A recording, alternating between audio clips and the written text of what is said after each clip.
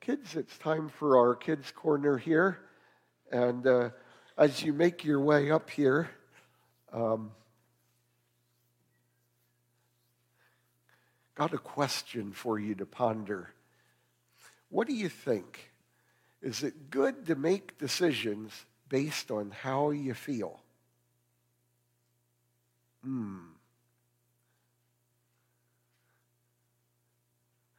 Is that a good measure? What do you think? Ben, what do you think? Is it good to make decisions based on how you feel? No, why not? What do you think?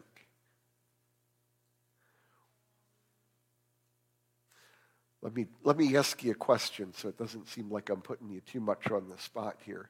When do you feel like doing your homework? When do you feel like cleaning your room? Making your bed? Taking the trash out? How about that one? You feel like doing that when we get home, right? You want to do that?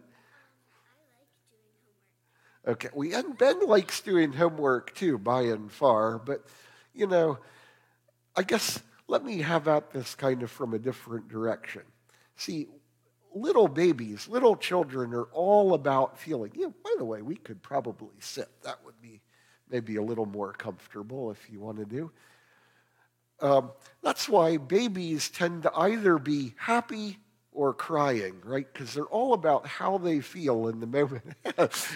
So my class is spreading. I did take a shower this morning, guys. And I think I got all the bugs out from my grass skirt last night. But anyway, here's the thing. When we play games with children, for example, ever play a game with like a 3-year-old? What happens when they start to lose the game? They get angry, right? Sometimes they stomp off and leave. Or how about try and envision this one? What do you think would happen if we took a bunch of 8-year-old competitive boys that were on 2 little league teams and put them in control of the game? No, like in total control of the game. I can tell you it's called a game of I win, you lose, right? No matter what, we're going to rewrite the rules, right? So you see, and what do you think? How do you handle things that you don't feel like doing? Just walk away, okay? Sometimes that works. Sometimes that works better with the things that you feel like doing, but you shouldn't. That's the other side of the same coin. But you see, where I want to go with this, and this is going to be my message for the bigger people out here today. Life is all about self-control, right? It's all about taking control of how we feel. What's that? I still didn't hear that. Yes, okay, yes. So you can see already, if you can make yourself do the things that you don't want to do and keep yourself from doing some of the things you shouldn't do, that life gets better that way, right? You already see that as a young person, right? Somebody say yes here so I don't feel like I'm... right? All right, well, maybe I'm going to have better luck with the big people this morning. Why don't I send you guys back and we'll try it out on them. Let's give our kids a hand for at least trying this one, because this is a youch. Sometimes you don't do what you feel like you want to. So, Lord, may the words of my mouth and the meditations of my heart be pleasing and acceptable in your sight, O Lord, my strength and my salvation. In a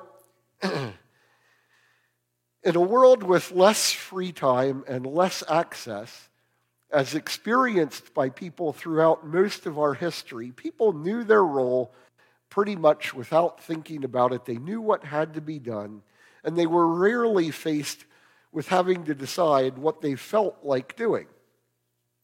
But in our modern world, mechanization has kind of freed us up for free time. And people are now faced with having to decide what they feel like doing, probably more than ever before. But the modern world gives us a message that isn't particularly helpful. A message that says something like this: if it feels right, it is right. If it feels right, just do it. Just follow your dreams and desires. So at a time when self-control is probably more important in our history than it's ever been before, the message that most people live by, the idea that most people live by, is do what you feel like doing. Follow your feelings. This notion could not possibly be less biblical. Without God, we have no idea what right even is. We conflate right with what's right for me or what feels good to me, and go try and find ourselves in that situation. But yet, think about this for a moment.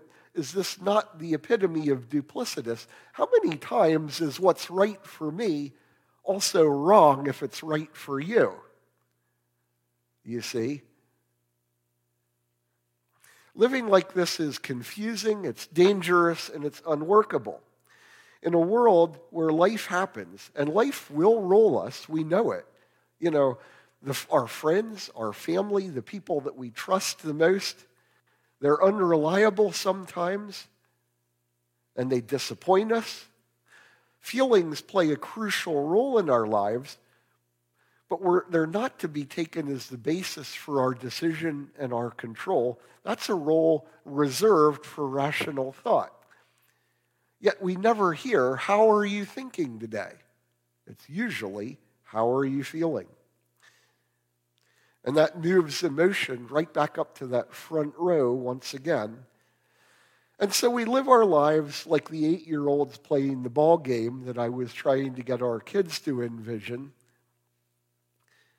And, for the human, feelings and emotions are both a primary blessing and yet at the same time a primary problem. We can't live a good life without feeling, and yet sometimes we can't live with the feelings we've got.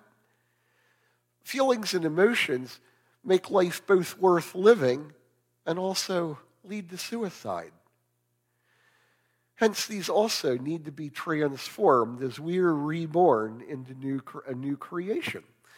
Old ones must either be removed or modified, and new ones need to be heightened to a place of prominence in our mind. So why do feelings seem so powerful? They seem actually more tangible than rational thought sometimes. And I think it's because they come with the very idea of a physical thing. To feel something, to touch it, or contact it is a physical thing. I can't really feel my thoughts. I can't really touch my thoughts. But I have had emotional situations that are touching. In this way, feelings seem maybe more real than our rational mind and our rational thought. And they tend to situationally crop up and sometimes blindside us even, and then bind us to them in a way that we feel like we've lost control. The term feeling and emotion is even hard to define because it expands a vast range of things. Feelings could just be fear or attraction or desire or the residues of past wounded experiences. But they're also everything in between, from accomplishment to victimhood, embarrassment to pride, from anger to joy, pain to comfort, loneliness to contentment, jealousy to compassion, everything in between. And we even have feelings about our feelings, filthy versus honorable. Interestingly, the Bible has been kind of mocked and ridiculed recently for placing feelings somewhere else in the body. We tend to think of feelings as kind of a mind thing. The Bible tends to associate them more closely with the body than the mind. So like, for example, and actually let me back up in a second and say the Bible is actually kind of right on this in light of modern science, because most of our feelings are connected to the chemicals in our bodies. We call them hormones.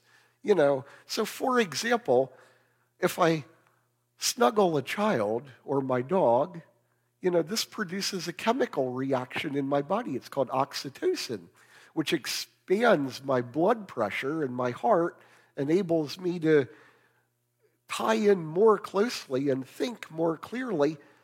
This is maybe why love is centered in the heart. But, it would, of course, certainly strike you as weird if I said, well, my kidneys made me do it, right? That does seem kind of strange to us, but yet are our kidneys not the very site of the adrenaline gland?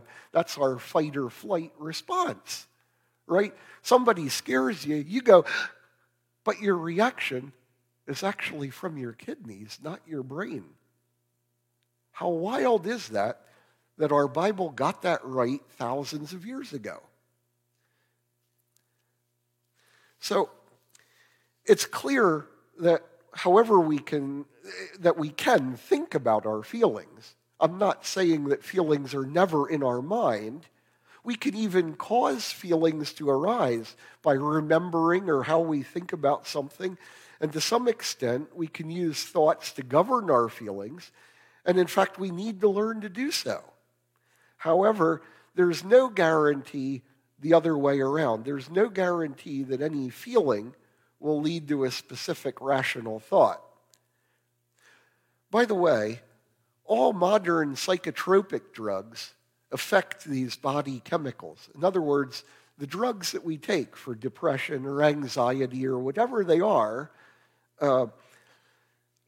they work by affecting the chemicals that affect our bodies and our body and its members.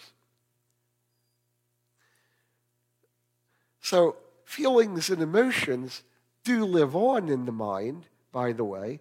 We sustain them by making images and ideas out of them, most importantly, our self-image. But in this way, feelings and emotions kind of modify our mind and become permanent fixtures in there and become what we call moods. Now, I'm sorry if I offend modern sensibilities here with what I'm about to say, but there is a difference between men and women here. And by the way, maybe I'm not qualified to bring this up in light of the grass skirt thing last night. So please, as I continue on this thing, don't stick me to that one too much, right? But anyway, women tend to have an ability to connect to emotions more broadly than men do. They make emotional connections in their mind more than men. So as an example, to try and use this as a fair story, I had to learn when I got married that when my wife tells me about problems that she's having or other people are having, I'm only supposed to feel the problem. I'm supposed to listen to the problem. I'm not supposed to do what seems to come right to every man in the room, which is fix the problem, right? It's all about feeling the problem and relating by feeling the problem. Men I don't think we innately have that. We hear about the problem and we want to hop in there and fix that thing.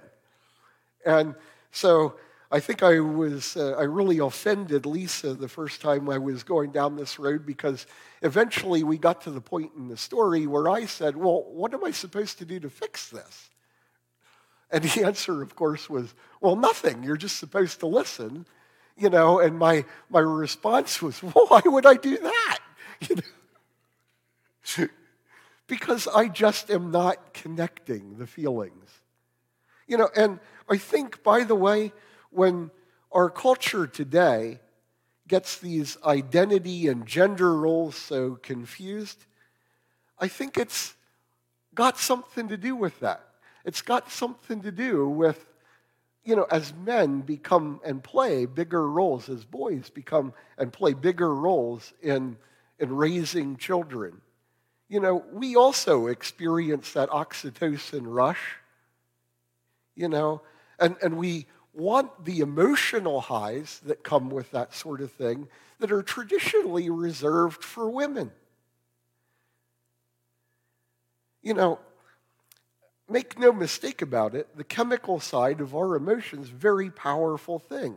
Emotions are a really powerful motivator. What would make a firefighter run into a burning building to rescue a child? What would make a group of men step out on the battlefield and go to war? And guys, now, think about love here. And try not to look at your spouse as you're thinking about this and envision all the dumb stuff you once did in the name of love. But you know what a powerful motivator it is, right? Love is also one of these chemical reactions. And I don't want to sound like a science teacher up here, although I am, and I do try and separate my role out from that. But I want to take a second and try and explain this because it's kind of a crucial thing to understand. You see, there are two primary hormones that work with love. One of those is called dopamine, and dopamine is a pleasure hormone or a reward hormone. It's what we experience when somebody says, "You're the man." Oh, that's me. When we get that paycheck. It's what we experience in close relationship with our partners. And it's an addicting hormone. It's an addicting chemical. It runs side by side with norepinephrine, which is a variant of adrenaline. So here you go, guys. Your kidneys are at it again. They're playing a role in your love life, because that chemical dilates your blood vessels and prepares you to do the things that you wouldn't naturally do, like ask her to go dance with you, if you can remember back to the day, and muster up the courage to do the things that we would otherwise be afraid to do. Okay, but these two things together, while they play an important part in love, they're also the core of addiction. Folks, bearing a sin in the body, let me ask it kind of this way. Have you, am I back? Am I still on? Yeah. This cord is tickling my back, and I went back to scratch it and yanked it off my ear. I'm sorry. So, I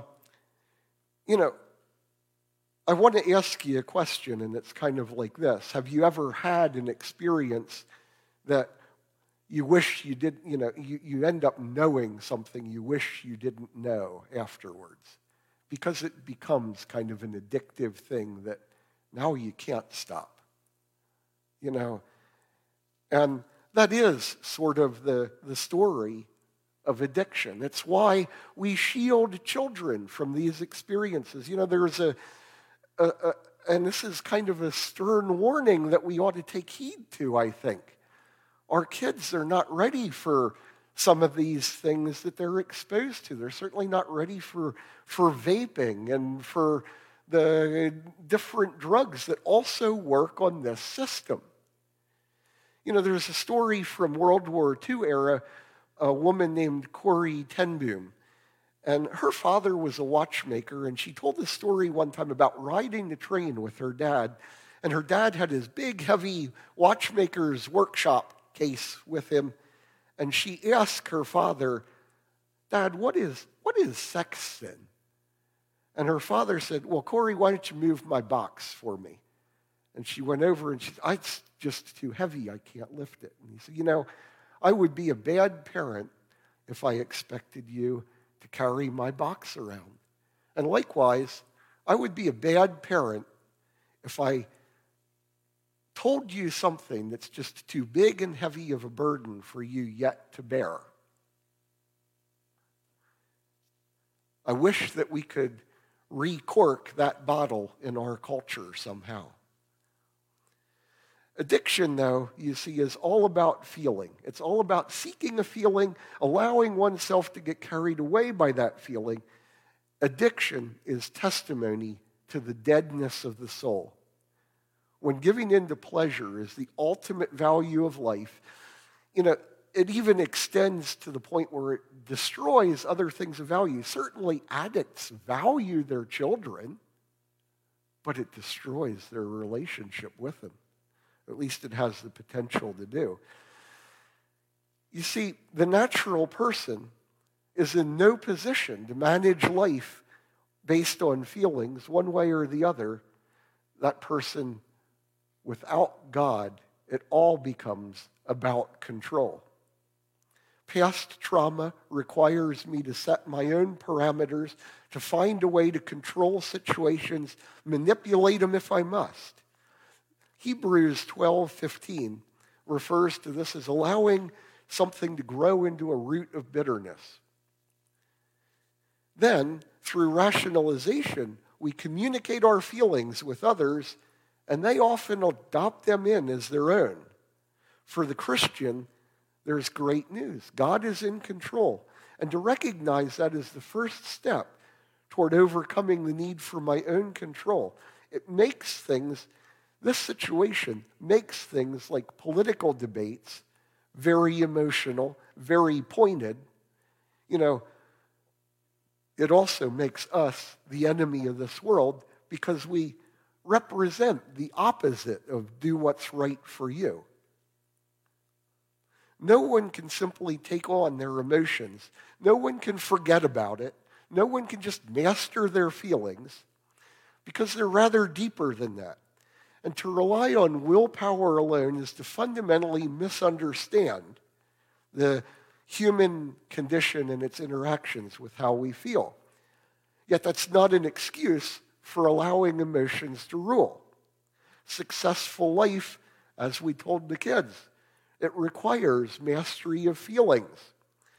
Selectively resisting feelings can work to some extent, but it's usually miserable. But what if we could change or replace our feelings? No longer have the ones that lead us to trouble in the first place.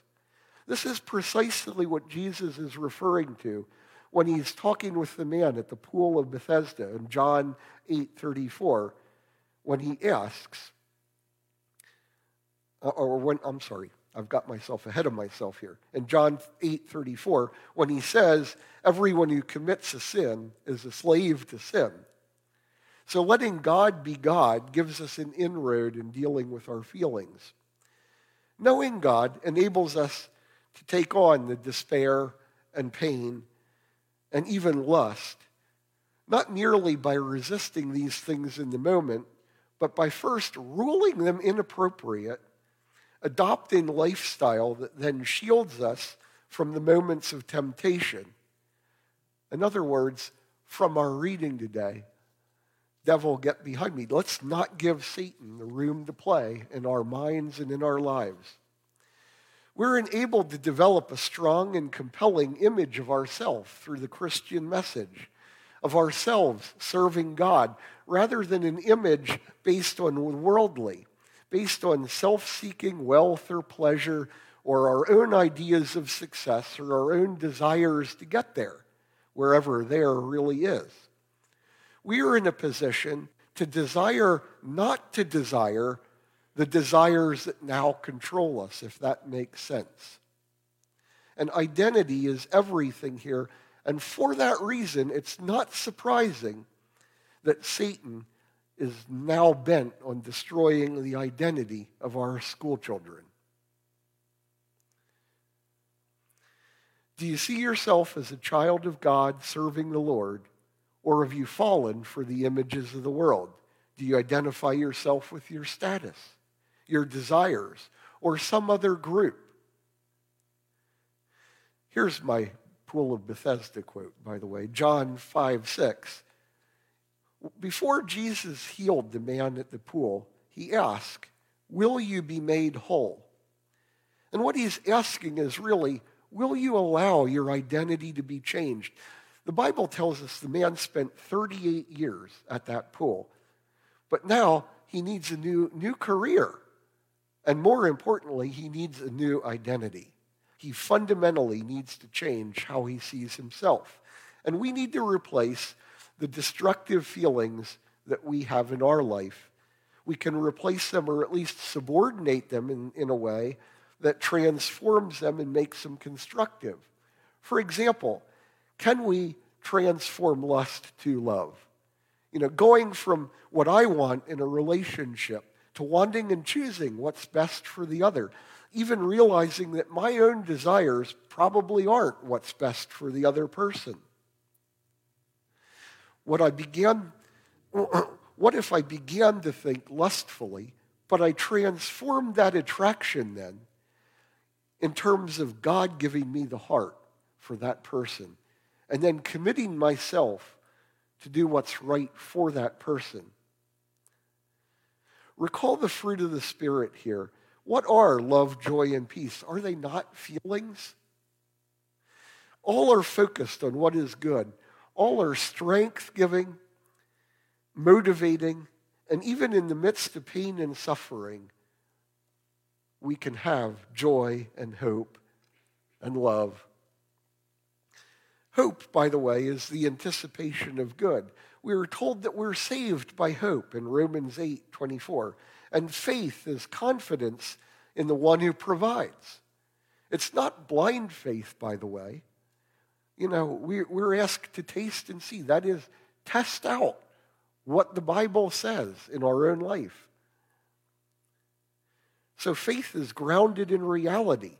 Faith sees the reality of the unseen through the haze of our world. Together, hope and faith form the foundation of love. And love is really the will to do good. To love is to promote goodness. It's the deepest essence of God. Love is all about the other person. It's all about the other, while pride and lust and our own desires and feelings are all about ourselves. Those things lead to a world of fear. We don't get what we want. What if we don't get what we want? But love opens the path for transformation of character. That'll be next week's topic. But we're loved by God, and in turn, we love God, and we love God's people, and they love us back. And in this way, love is perfected. As 1 John 4:18 says, thus love is made perfect, and it casts out all fear. Peace, then, is the feeling that we should have, and it is the rest, the relaxation of the will that results from this absence of fear. To be at peace is to no longer strive and desire. Can I get an amen here on this one? Amen.